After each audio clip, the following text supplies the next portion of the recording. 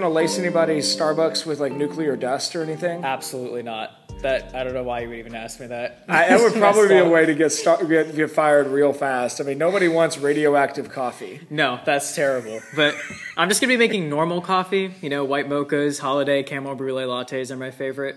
So, do you like pumpkin spice? No. Okay, I never good, order pumpkin. good. Do you like pumpkin spice? Not terribly, and I'm pretty sure you have to surrender your man card if you order too many pumpkin spice lattes. What's the limit? What's like the line? I'm gonna say no more than 4 across like a month. If you get more, so you than can that, try it. You can try it, but if you just go in, you're like, oh yes, my favorite thing is a pumpkin spice latte. Like, ooh, no, it's too sweet. You need something harsh and bitter for good coffee. Whatever. Just get on with the episode. Go do your intro thing. All right. Welcome, ladies and gentlemen, to another episode of What's the Res. We're here today to carry on the conversation about the current resolutions in the world of high school debate.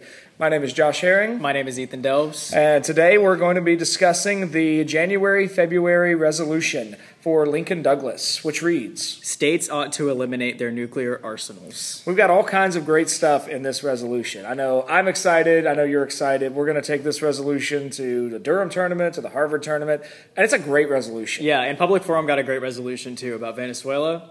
I'm so excited to watch rounds about that. So we have 2 really strong, powerful resolutions going in. It's fantastic. I think this is almost making up for how frustrating the fossil fuels. I know, we go from was. SAT, ACT, fossil fuels, nuclear weapons. It's so exciting. I mean, no matter which side we're on, we're dealing with huge questions, massive global political implications. Even, I know you're not excited about it, I honestly am like, there really is a good environmental argument on this one. We'll see. If you unpack it a little more, I might be more open to it. I just think there's way more to focus on than the environmental impacts because, like, if we launch a nuclear warhead, we don't really need to worry about the environment because we're all going to be dead. Well, that's true. There is that. I mean, I think the existential threat trumps the environmental harm, but really together, those could make a pretty compelling. They could make a pretty compelling case. Okay. Well, let's dive right in. So, what are you seeing in this resolution, Ethan? The first word, states, means that this is a global resolution. So it involves all players that currently have nuclear arsenals. So I think that's interesting because the last 2 resolutions were confined to the United States. Like, we had one confined to United States colleges, United States fossil fuels, and now we're going for a global resolution to kick off the new year. So I think that's cool. That is pretty cool. I hadn't thought about it quite that way with the new year, but a new year, a bigger focus. Yeah, it works for me. Yeah, and I think it makes sense here since nuclear weapons are something that are bigger than any individual can have. Right. No, I mean, maybe Mark Ruffalo could afford to purchase a nuclear missile, but ordinary human beings cannot simply buy a nuclear weapon. This is the game of war on the states level. And this is this is a threat to humanity, honestly, because we've had missiles before, but when you add nuclear missiles into the picture, this could literally be our own destruction. It's entirely possible. Okay, so we've got states, and we'll get into. Well, let's go and do that now. Ethan, who are the states, as far as you know, who have nuclear weapons? Okay, so I watched a video on this yesterday, and from what I could remember, there's 9. I know there's 9, and these are the 9. U.S., Russia, Pakistan, India, China, North Korea, UK, France, and Israel's in there, but they haven't openly admitted that they have nuclear weapons, but they have nuclear weapons. So they have nuclear weapons. Right, so that makes up 9, and they're the 2 biggest ones are the U.S. and Russia. Russia has the most, U.S. is second. There's a gap of about 300, 400 warheads that we know of in there. And then I believe the next biggest one, I'm not sure, it could be France or Pakistan. But that's what we're dealing with so far. And India was one of the latest to the program, too. And then North Korea after them. And it's at least probably worth mentioning that I suspect there are other states in the world that would like to become nuclear powers. Right, but the economic investment into sort of that, or just the financial investment into that sort of project. I mean, we started with the Manhattan Project. We were the first ones to ever do this. And it took massive amounts of resources to get it done. So I think that's why we're dealing with quite a narrow span of countries in this area, which is kind of nice because then you don't need to dig into like the nuclear weapons of the, there's top 50 countries and then it just gets all convoluted. You don't know all the specifics. We've got a solid 9 to deal with. Okay. So I think that's good. That's a nice confined bit. Yep. All right, so then we've got states. Now, of course, the affirmative is morally obligated by the phrase ought to or ought there. Right. So AF hopefully will uphold their burden and argue this on the level of principle rather than just pragmatics. I see some ground on that for NEG too, but I'm going to save that for when we get to that. Okay. I'm excited about that part. All right, what do you see in that verb, to eliminate? Eliminate's pretty special because it means that we have no room for any nuclear missiles anymore. I mean, everybody's getting rid of all of their nukes. And if there weren't the word eliminated in the resolution, it would just be states ought to maybe reduce their nuclear arsenals. That takes away all of the moral ground that affirmative would have. Because if we're not absolutely creating a different world, then there's still nukes around. So affirmative really has to embrace the whole moral principle of the ought that the ought offers, or else eliminate. Like, they're supposed to go together, if you know what I'm saying. I think that fits, and it also it shows the level of commitment that affirmative has to be willing to embrace, because we can't, and really that's going to address what I think is one of the biggest arguments that NEG has access to. Because NEG could come back and say at any point where one country holds on to their nukes and everyone else demilitarizes in this way, suddenly that country is way more powerful than they used to be. Yep, affirmative has to stick to its guns. Negative is going to be going all in on pragmatics. I mean, how are we going to get this done? Right. So, right. Yeah, I don't even see how affirmative can win on that side. That's why I'm suggesting embracing the moral side of things. It's got to be. We're going to have two. I'm sure plenty of folks will use the two worlds approach, the affirmative world, the negative world, and all that. But there's a massive sense of urgency on affirmative too. So I think so. That'll build a great narrative too, if anyone's willing to construct one. Okay, and the last thing, of course, is these nuclear arsenals. And I know we were talking earlier about how nuclear submarines kind of slightly complicate the picture. But I think in one sense the nuclear arsenal is still relatively straightforward. We are talking about nuclear bombs that are incredibly devastating, with all kinds of research to get into the megajoule count of how much energy is released with fission versus fusion bombs and different mechanisms of delivery. But either way, we're talking about the weapons that can deliver a nuclear bomb from one country to another. Yeah. Whether that's a domestic missile, an intercontinental ballistic missile, a missile launched out of a submarine, or whether we're talking about kind of the old school 1945 dropping of I think it's Little Boy. Little Boy, and what was it? It was Fat something. It's Fat something. Fat Boy. I know there was Little Boy and Fat something. Anyway, dropping the two atomic. That was bad. Don't cut that. I'm fine with that. Anyway, we're good. But dropping those two on Hiroshima and Nagasaki. But we're still looking at that kind of devastation. And it's interesting that these nuclear arsenals are primarily focused on deterrence, because this isn't a weapon that the military would just use on an everyday basis, where we need this, or else our offense suffers, or our defensive capabilities. Remember the THAAD missile system? Yeah. That was a public forum resolution 2 years ago, I think. So that's a necessary missile defense system. I think it could defend against nuclear weapons, but it could also defend against the typical sorts of missiles. So that's something the United States would use all the time. But at the same time, if I remember correctly, the THAAD missile defense system was not flawless. It was not terribly accurate. It was better than nothing. Right. But it wasn't like, oh, we have this impenetrable wall of missile defense lasers or something. Exactly. It was like, oh, we have a way of shooting it down if we track it in the right time and if these circumstances line up. So, and forget about tracking one of these things down in the right amount of time, because ICBMs can get somewhere in no time, because they literally enter space and come back down when the Earth is orbited in the right spot. So, and to just finish that point I was making earlier, these are not your typical everyday military weapons. These are weapons of mass destruction that have massive consequences associated with them, which is why they've almost never been used. So then that really kind of probably gets at the biggest affirmative argument, I think, where AF is going to be trying to follow the approach you just laid out, where they're attempting to say nuclear weapons are essentially fundamentally different than any other kind of weapon that has ever existed. Exactly. This is not guns scaled up to the War of Nations. Like, I'm tempted to argue on NEG, this is basically a gun rights resolution. We haven't had a good countries. gun rights resolution in forever. Well, it's probably because it's too pressing and personal for high schoolers in the last true. Couple of years. I mean, we had one though a while there ago. Was one, but I mean, goodness.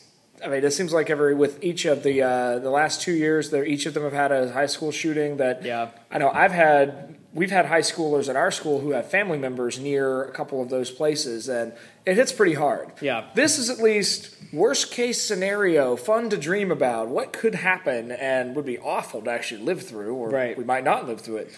Okay.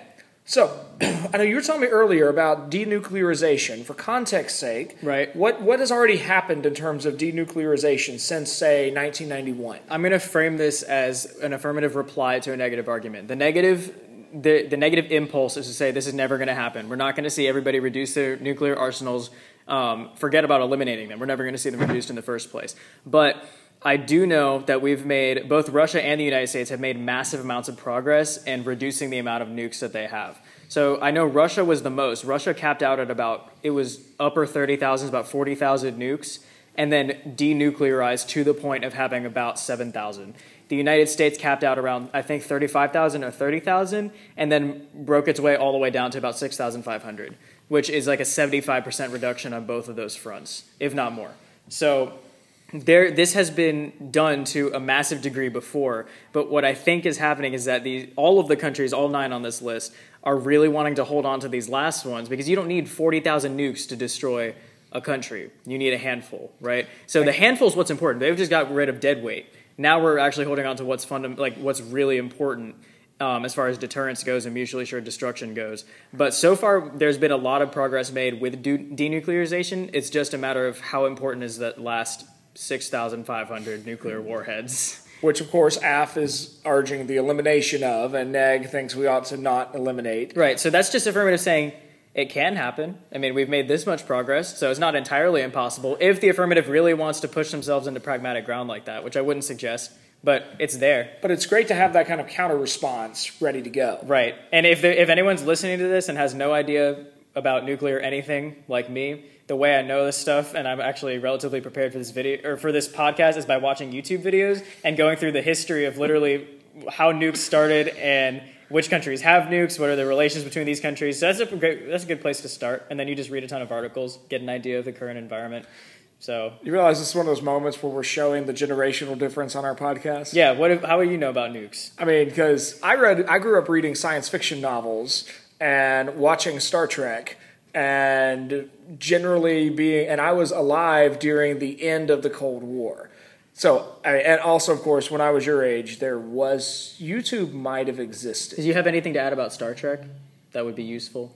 Oh, just that Star Trek is kind of constantly, it's all framed as sort of a post-liberal hippie vibe. We need to have peace between all peoples. That is, if you go back to the original Star Trek, it's very much formed in the context of the Cold War. Okay.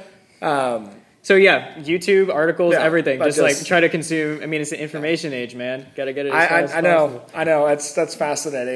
You cracked me up with what you were saying about math class and it not making sense. So you watch lessons on YouTube. I would never have thought of doing that when I was in high school. But one of the things I think is probably important for context's sake is take just a moment and go back to at least look at how did we get to the point where there were so many nukes by, say, 1989, with the collapse of the Berlin Wall or fall of the Berlin Wall and the collapse of the Soviet Union. And part of that has everything to do with the Cold War. What do you know about the Cold War? That's up to you.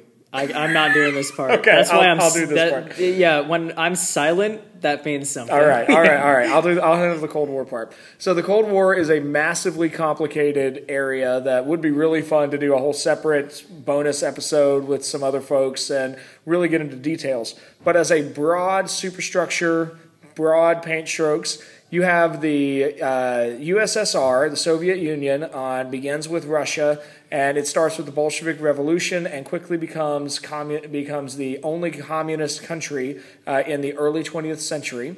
And they continue expanding, and Russia then expands westward and takes over the surrounding countries in the Eastern Bloc. And by the time you get to the 1950s, you have China also becomes a Soviet country. And by the time we get to the late 1950s, the world is divided into two different competing forces. You have the communist world that is going up against what is often termed the free world. It's kind of a loose collection of Europe and America and different countries around the world. And you have a series of conflicts between these two different forces. Now, there's a whole bunch of things. My favorite piece on this is by a guy named Whittaker Chambers. He wrote not a novel. It's his autobiography called Witness, where he describes being a communist and being an agent of the Communist Party, sending information to the Soviets, and then rejecting communism and coming out of that. He's got one of the best short pieces to describe what the ideological differences between capitalism and communism are.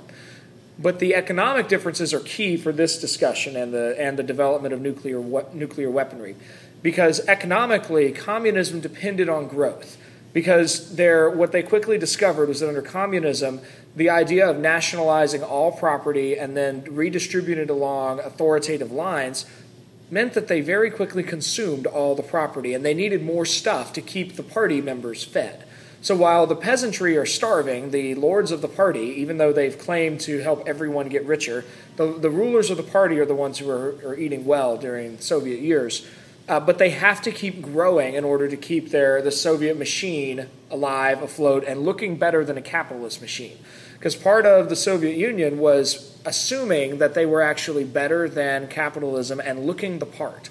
So now, meanwhile, over in the free world, there then becomes this competitive drive to say, haha, we in the capitalistic West are much more successful than those slaves in the communistic East, and we are definitely better. Well, capitalism is also a growth-minded economic system. It's always assuming there is upward mobility and capital to be developed. So these two economic systems become mutually exclusive when you scale them up to the entire planet. So economically, they are at odds with each other. Politically, they're also at odds with each other. And this then is where the Cold War comes into play, because the Cold War is ultimately an attempt to keep this, is to have where both sides fight wars with each other through proxy states. So the Korean War is a struggle of the Cold War, where Soviet Russia backs North Korea, the United States backs South Korea. It's really Russia versus the United States fighting through Korea. Vietnam becomes the same thing. The United States backs the South Vietnamese, Soviet Russia backs the Northern Vietnamese, and it becomes that kind of a struggle. Throughout the 60s, 70s, and into the 80s, this is the reality. Now, both sides, by 1945, the United States, as you mentioned with the Manhattan Project, has figured out how to develop atomic weapons. And that then means that they can arm them and deploy those throughout the world. Russia figures this out very shortly thereafter. We've got the two global superpowers with the biggest weapon ever developed, and both of them are upping their weapons. So this develops a nuclear arms race. So it became a question not just of, well, do we have nuclear missiles? Do we have as many nuclear missiles as Russia does? And this came to a head in the 1960s under President John F. Kennedy with the Cuban Missile Crisis, where Soviet Russia was helping out their communist neighbor Cuba, far, far away, but close neighbors ideologically, by sending a whole bunch of Russian missiles and basing them out of Cuba. Well, the United States caught wind of some of these images, and it looked like they saw nuclear warheads 90 miles off the coast of the United States. Quite troublesome. And no, they eventually, President Kennedy and Khrushchev eventually made an arrangement where those missiles went back to Russia. But it was the closest moment where we almost hit nuclear devastation. Now, this also comes in with, by the 1980s, President Ronald Reagan develops the doctrine you already mentioned of mutually assured destruction, where he initially was a big fan of a system called Star Wars that was a missile defense mechanism, but like THAAD, it wasn't flawless, and it never really got the funding to really get it off the ground. So President Reagan developed this mutually assured destruction idea where your timing is about right. There's some window of time to know that a missile has been launched from, say, Moscow and is going to fly to New York City. And we can tell by way of radar that that's coming. We can't stop it, but there's enough time for someone in D.C. to enter the codes, push the button, and a missile launch to Moscow. We can make sure that the enemy is destroyed. And so what functionally happens is that both the United States and the USSR develop these massive nuclear arsenals and never actually deploy any of them because of mutually assured destruction. So, of course, in 1989, the Berlin Wall falls, the Soviet Union collapses, and modern-day Russia is working to really end a lot of the things that the Soviet Union did. And so that's where I think that's all connected to the denuclearization you were mentioning earlier. Okay, so basically the biggest escalation of this problem was the Cold War. And, yes. And that's where we've seen our closest moment to the devastation of humanity in the United States, or U.S. versus USSR kind of thing. Okay. Which is still where North Korea has strong ties to Russia. China has strong ties to Russia. Now, France, the UK, Israel, and the US all have ties together. India and Pakistan are kind of the odd ones on this list, but Pakistan does have a history of purchasing black market weapons from Russia, which may be, I suspect, where they would get some of their nuclear weapons. India is the up-and-coming power in terms of economics and science, so I'm not surprised to see them on this list. So lots of interesting relations here where tensions could arise again. Lots of it. Okay, so why are nuclear weapons such a big deal? Let's go through the list. Everything could end. Existential threat. Existential threat. Literally. It takes a long time to kill people one by one. If you have to go around with a gun and actually kill 360 million Americans, that's going to take a long time or a lot of manpower.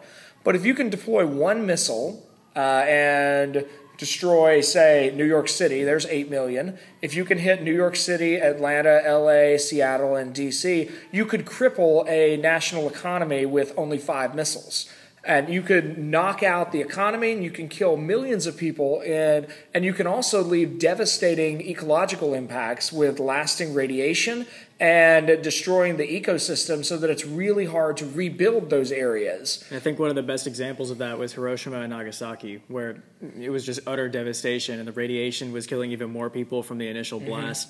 So we know what these weapons can do. It's just a matter of how do we get people not to fire them. Is the best way to denuclearize, or is the best way to have mutually assured destruction where everyone's too scared of each other?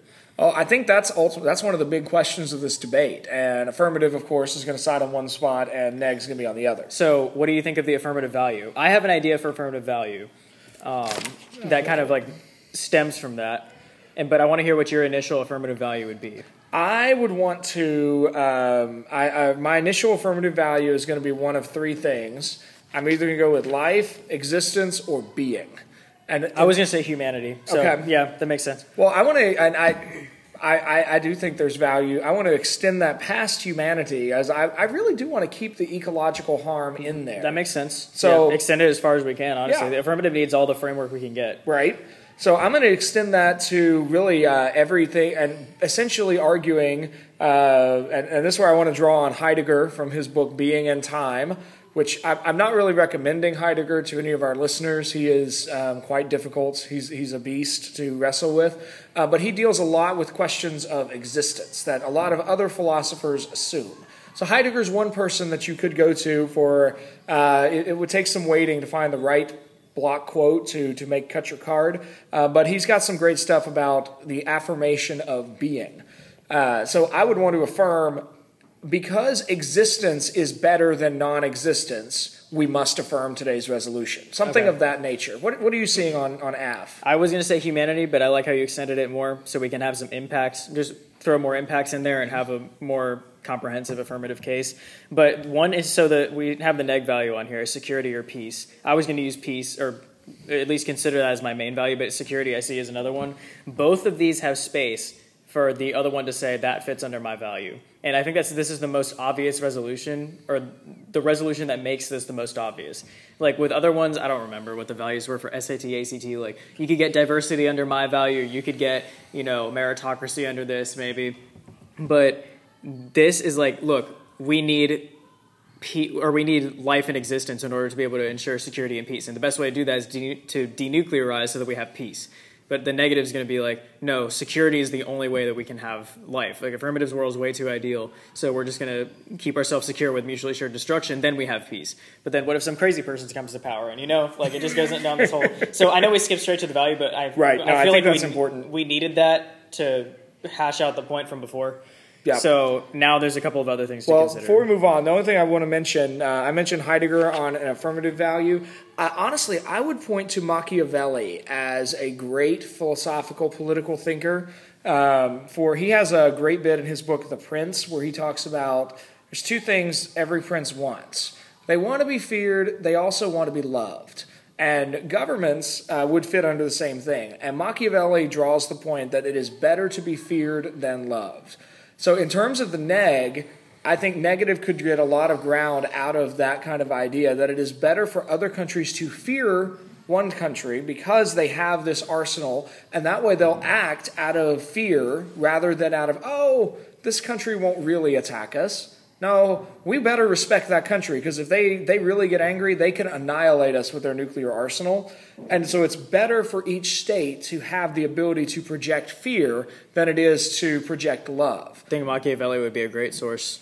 I was thinking that it may not apply because he was talking about ruler and subject, but if you just take the general principle, you could apply it pretty much anywhere.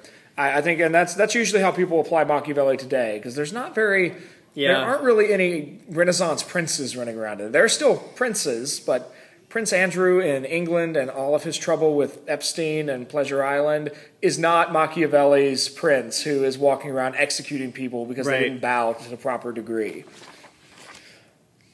Okay. Oh, you had some other questions I thought are worth considering before we kind of go through a couple other pieces and wrap this up. This is like my affirmative. So the negative has their own type of skepticism, like whether will this work or not. I think affirmative has room to be skeptical of the negative when it comes to mutually assured destruction, which I know this is like the only framework we're discussing on neg, so I'm sure there's another one we could talk about. Plenty of other ones people will come up with by January. But basically the negative's premise is that if I have nuclear weapons and you have nuclear weapons, both of us won't attack because then both of us will wind up dead. I think there's a theory about this called game theory that Mr. Bonnet was talking about where both parties need to make a decision and the best solution is mutual cooperation. And people benefit the most by cooperating with each other. And that's the idea behind mutually assured destruction. But does it really work that way? The realpolitik word that you always bring up in the debate elective. So I'm just wondering, do you think that the people who wield these weapons really think rationally all the time? And are we completely out of the woods when it comes to somebody pressing that button when they're not supposed to? Well, I'm going to be philosophically pessimistic enough to say we can't say with absolute certainty that this will always be in the hands of rational actors. So, of course, I thought of two immediately. I think you mentioned Kim Jong-un earlier. The Un family has a clinical history of insanity that they have strung into an odd religious cult that they use to control the people of North Korea. But I do not have any confidence in the sanity of the Un family. So if they do truly have access to nukes, that's dangerous. Exactly. We are not that far away from. I remember do you remember when Saddam Hussein was killed? Yeah. Saddam Hussein was maybe he was rational and just that horrible of a person and a tyrant. Maybe he was a bit nuts. He was somebody else who had as far as I'm aware, he did not have nukes, but he had the connections and the oil money that he could have acquired black market warheads and done something with that. I don't think that President Trump is insane, but obviously we're in the middle of, week of impeachment hearings that are based on basically nothing about President Trump, where plenty of people are skeptical enough of President Trump that they could I'm sure plenty of folks have imagined, wow, we elected a crazy guy and gave him the nuclear football. And he makes people mad pretty easily too. So if there's anyone that's going to be angering foreign countries into wanting to launch their nukes, not saying they will, but he's your guy. Well, and at least for where neg I think could come back to some of that kind of discussion is to point out that what has happened with President Trump, and I suspect happens in most governments, is that charismatic figures who maybe are unstable in personality tend to be surrounded by much more stable people.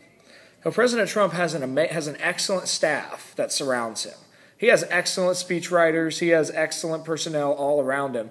So even if he is less than stable, the people around him balance that out. Yeah, but Kim Jong-un has absolute power. So no one keeps him in check. Like even if there's someone sitting next to him like, hey, I don't think you should do this. It's his decision. No one can stop him.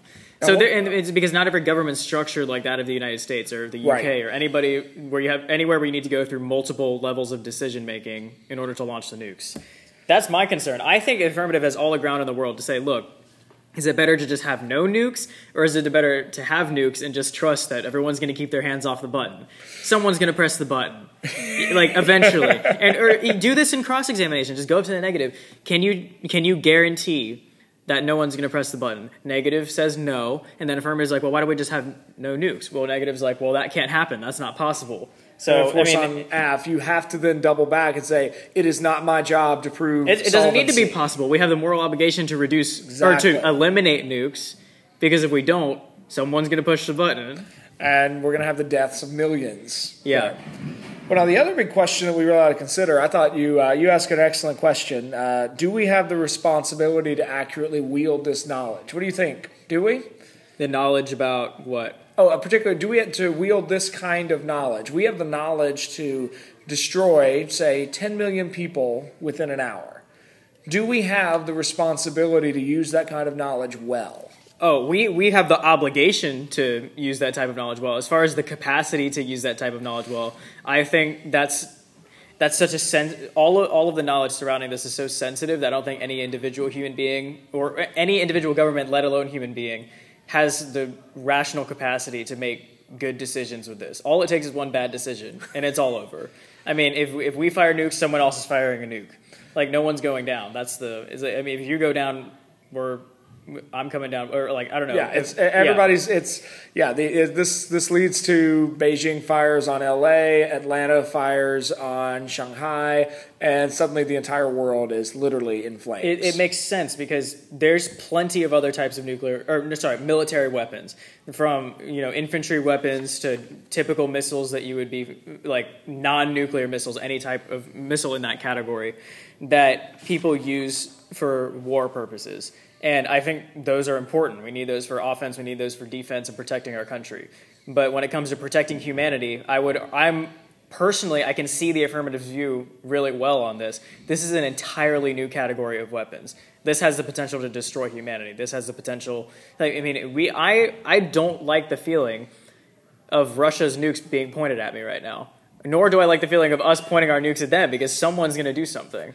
Or even if no one does something, we have massive weapons pointed at each other. So in the affirmative world looks so much better. Why don't we just have peace? Right. Again, the practicality is one thing. Which means this is going to come down to an argument of neg contending political realism means that we have to have our nukes. Because all it takes from the negative perspective, sure, every country says they'll do that, and then one country holds on to it. They secret away one nuke, and they have the last nuclear weapon.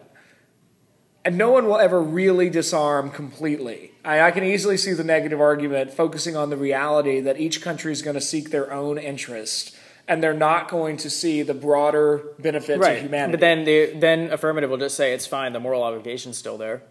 They still ought to eliminate it. So the key for AF, on your perspective, is that affirmative must stand by that moral obligation and must withstand, because NEG is going to insist that AF has to accept the burden of practicality over and over and over again. Affirmative silver bullet is the ought in the resolution. The only thing I think that negative can do, I know you'll do that every time, so I'm just going to say I think that. Good. Okay. It's good training. Ought is the silver bullet on affirmative. Negative can come back with practicality questions all it wants. But the moral obligation here is really nice for the affirmative. I think the negative needs to try to prove that we're safer with mutually assured destruction than pursuing denuclearization as a whole, or eliminating all nuclear weapons. What do you think? I think that those really are the grounds of the debate. Sorry.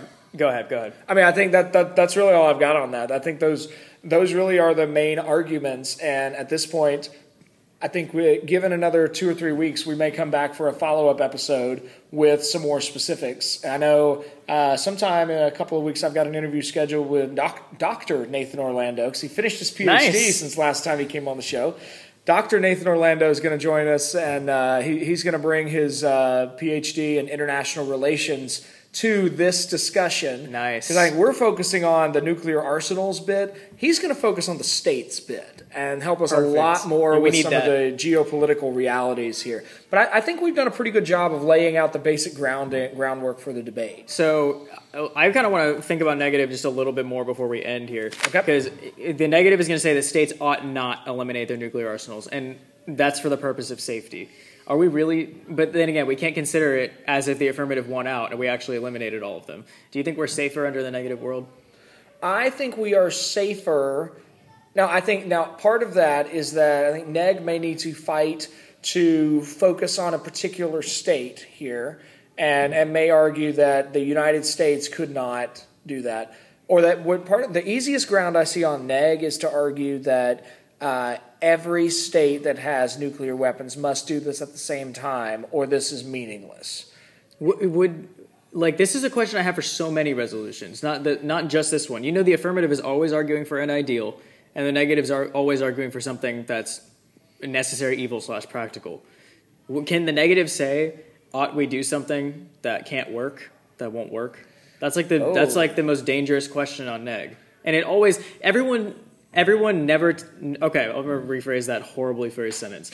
Nobody takes the time to directly ask that question, but it's at the core of every debate. Because the negative is affirmative is we need this world. This is a more ideal world. We'll have this one policy fixed, benefit X, Y, Z. Negative's it won't work. Affirmative's yeah, it doesn't matter, but yeah, it kind of will work. Negative's no, it won't work.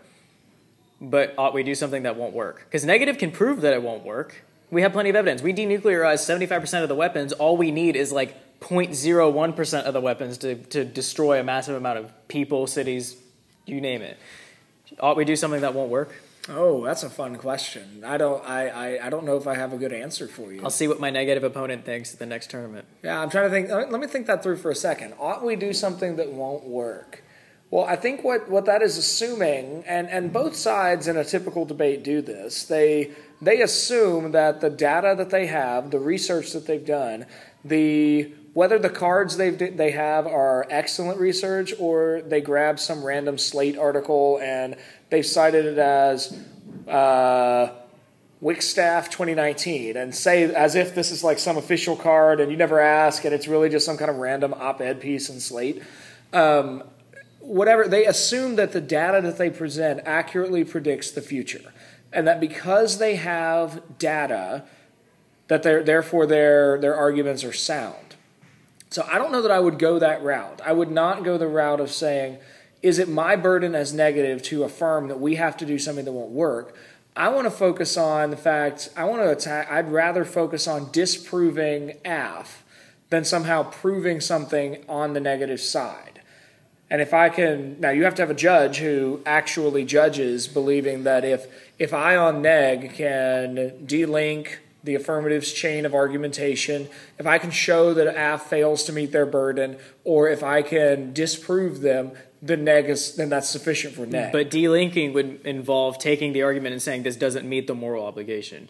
Or that your evidence doesn't actually either fit your claim or lead to your impact. So could you give me an example of an affirmative argument? Because I'm having trouble seeing any negative refutation to the affirmative that doesn't sound like that won't work. Let's see. So maybe if affirmative has argued resolved elimination of nuclear arsenals will increase diplomatic relations. And they then come out with a statement to say they have some number and claim and source that says the increase in nuclear arms causes antagonism between nations. And then their impact is that when we get rid of that, we will see a relaxation of hostility. Well, I want to come back and then propose, well, Judge, look at their argument. Notice that they have positioned a fact. They've told you that fact means this, but what they've not done is shown you specifically that there actually is causality there. Perhaps there is long-standing tension. So if you say, so maybe in this scenario that I'm concocting on the spot, since you posed this way, maybe this is India and Pakistan. And if I happen to know a bit of background on India and Pakistan, I might bring up, Judge, India and Pakistan's hostilities go way back beyond when they acquired nuclear weapons in the 1980s. They have hated each other since partition in 1947. And so they have been at odds over the Kashmir Valley since 1947. So just because they have nuclear weapons means that they are expressing their hostilities with these, but it doesn't mean that getting rid of those weapons will resolve the hostility. So it doesn't mean what my opponents are saying that it means. So negative is basically going to attack the affirmative, and we don't see too much potential for constructive on neg. In that example I came up with there, I think I think there's a lot to be said for the fact that states that have sunk this much economic investment into a high-powered military system are not going to just destroy it. they're not going to destroy the investment. They're not going to destroy the defensive capabilities they get from it or the offensive capabilities. They're simply not going to do that. So, but you've asked me to frame this in terms of ignoring what actually will happen. So I want to focus, I think NEG's constructive has got to be practical in nature. What do you think if someone on the affirmative said, like, imagine if Russia tried to nuke France? That nuke is not just going to affect France. There's going to be tons of countries that, mind you, don't have nukes that are going to be harmed by that explosion. What you're also going to then get is every country that has a treaty to protect France, which the United States is one of, is then technically obligated to be at war with Russia if Russia does that. So what you could quickly have in that kind of scenario, and this is again a negative point, that this is so bad it will that means no country is willing to start this. But AF could say crazy people. Well, or accidents, because I'm thinking World War I. And I'm gonna give this. Oh, the Archduke. Yeah, the Archduke of Austria was assassinated, and it triggered a cascade of alliances, and suddenly the whole world's at war, and no one really knows why or what for. You could have that with a nuclear exchange. So someone accidentally fires a nuke and then. Could be. I mean, but again, I would hope that would not happen. But oh yeah, certainly. Our whole point in this discussion is that we're dealing with the worst option of military exchange, and the question is either could it happen, and because it's so bad, will it never happen, or should we just remove the possibility? And would that removal ever actually happen? And that's a great way of summing things up. Which is good, because we are out of time. I have to be at a meeting in about 20 minutes, so we got to wrap this up. I got to be somewhere too. So excellent. Well, ladies and gentlemen, thank you for joining us this afternoon for another episode of What's the Res. We hope that this episode is a help to you as you are preparing for your next tournament competition. Do feel free to let us know how you what you think about this episode. You could go over to Apple Podcast, leave us a 5-star review with a comment. We'd love to hear from you. Ethan, how else can people get in touch with us? If you want to get in touch with us, you can email us at whatstheres@gmail.com. That's WHATSTHERES@gmail.com. Go to our website, www.whatstheres.com, or you can check us out on Instagram and Reddit and Twitter at whatstheres_. Excellent. And of course, ladies and gentlemen, as always, you could check out our premium podcast for $3 a month or $30 a year. You can get a monthly debate that we record. We call these Real Debates by Real People, where we have educated non-experts discussing controversial issues. Our December episode is going to be a debate between myself and Dr. Will Begley on the resolution people with PhDs ought to be called by the title doctor. We had quite a lot of fun with that. That's a bit of more of a fun Christmas debate rather than a serious, relevant topic. We've got one coming up in January where we're going to be arguing about whether or not biblically consistent Christians can use contraception. That's going to be rather a controversial episode, I expect, and we hope that you will check it out. So until next time. Work hard, speak well, and seek the truth.